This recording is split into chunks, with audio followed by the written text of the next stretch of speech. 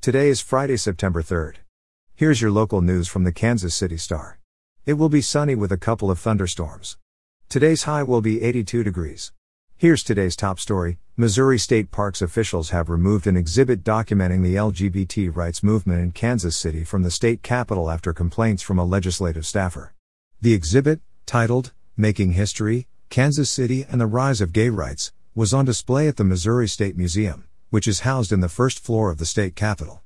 It consisted of banners, curated by UMKC history students, that recount the activism of the local LGBT community, including a focus on 1950s gay rights groups known as homophile organizations.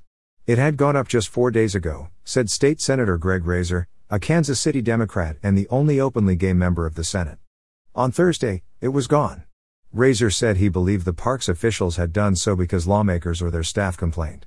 He said he was awaiting a call with the director of the Department of Natural Resources, which runs the state park system that administers the museum.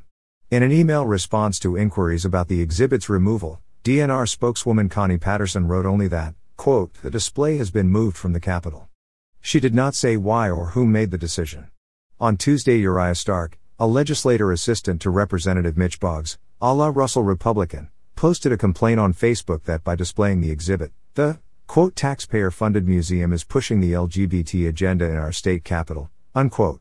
In response to subsequent comments decrying the exhibit, Stark wrote that it, quote, needs to be stopped. Stark did not respond to requests for comment. On Wednesday night, he posted that the exhibit had been removed and credited intervention by Representatives Ann Kelly, a Lamar Republican and Secretary of the House Republican Caucus, and Brian Seitz, a Branson Republican. Kelly did not respond to requests for comment. Seitz on Thursday morning said he made one phone call asking to speak with the museum curator but had not heard back. He said he had seen pictures of the exhibit on Facebook and wanted to know, quote, why that exhibit was placed there at this time, what was the purpose behind the exhibit, and just see who made the call as far as putting that at the Capitol. Quote, that's the extent of my involvement, Seitz said.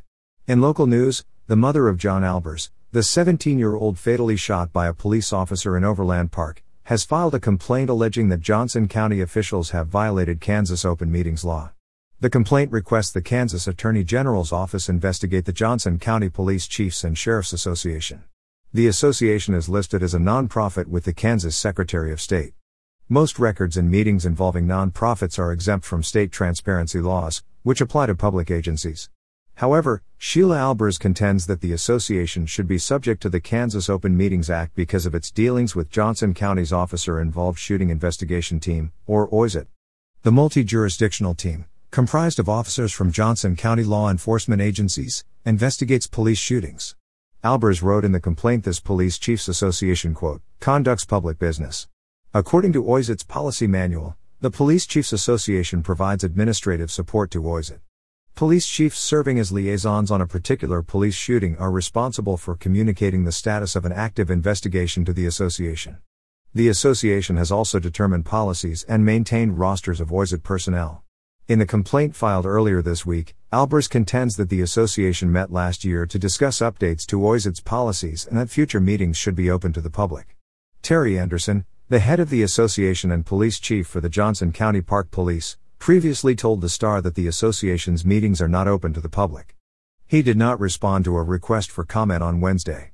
In coronavirus news, Governor Laura Kelly on Wednesday called on Kansans to protect school children from the coronavirus, but will likely not enact more widespread COVID-19 interventions such as a statewide mask mandate or limits on mass gatherings. The governor appeared at a news conference in the Children's Unit at Wesley Medical Center, where she announced the formation of a task force to advise her administration, local government and school districts on the growing issues of school transmission of COVID-19. Kelly said, quote, we have to do everything in our power to protect our students, our teachers and our staff in schools. And that's why today, in addition to celebrating the 5-year anniversary of Wesley Children's, I'm also here to announce a new Safer Classrooms workgroup. We're bringing together a group of highly skilled health professionals, pediatricians, family physicians, school nurses, pharmacists and psychologists. She announced the group will be co-chaired by Drs. Jennifer Bacani McKinney of Wilson County and Stephanie Kuhlman of the University of Kansas Medical School, Wichita. The group will gather input from school patrons and health professionals and issue best practices recommendations on how to limit the spread of COVID. It will also issue weekly school safety reports that will include updates on hospitalizations, and if necessary, deaths of children and youth along with a list of schools with active outbreaks. The report will contain policy information on vaccinations, student quarantines, testing and masking requirements. But Kelly shied away from previous COVID prevention methods she'd ordered, including statewide mask mandates and limitations on attendance at public events. Kelly said, quote, "I want to avoid that at all cost. When the pandemic first started a year and a half ago, we didn't know what we know now. Now we know how to slow the spread and how to stop the virus. I would rather we implement those procedures rather than other things that we implemented a year and a half ago because it was the only thing we knew to do at the time. We know differently now." She said it's up to local boards to decide whether to mask up their personnel and students, and she supports that in the wake of Wellington schools having to suspend classes last week until September 7th. And finally, in sports news, Kansas City Royals shortstop Adalberto Mondesi's mounting injuries and numerous missed games certainly provide reasons for frustration and doubt. But when he's healthy and playing, he also creates an abundance of excitement and intrigue. After having played in just 10 of the Royals' first 131 games, Mondesi returned from his third stay on the injured list prior to Wednesday's game against the Cleveland Indians at Kauffman Stadium. As the designated hitter appearing in his first game since June 20th, Mondesi hit 2 for 4 with a home run, a stolen base and 2 runs scored. Mondesi didn't play in the field on Wednesday. When he does return to the field, he'll see time at a new position, third base. In Mondesi's absence, Nicky Lopez turned in the best season of his young career and surprised the Royals brass by how well he has handled shortstop on a daily basis. Lopez entered Wednesday night leading the American League in batting average since June 15, hitting .341.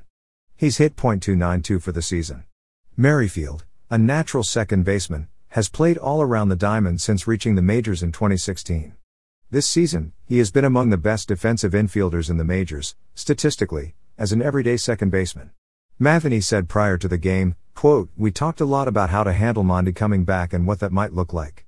To be honest with what we're seeing with our middle infielders, specifically Nicky and Witt, how well they're doing. The conversation was about the right thing for these guys as well as how can we get Mondi reinitiated into our lineup because we know when he's out there we have a chance of seeing some special things."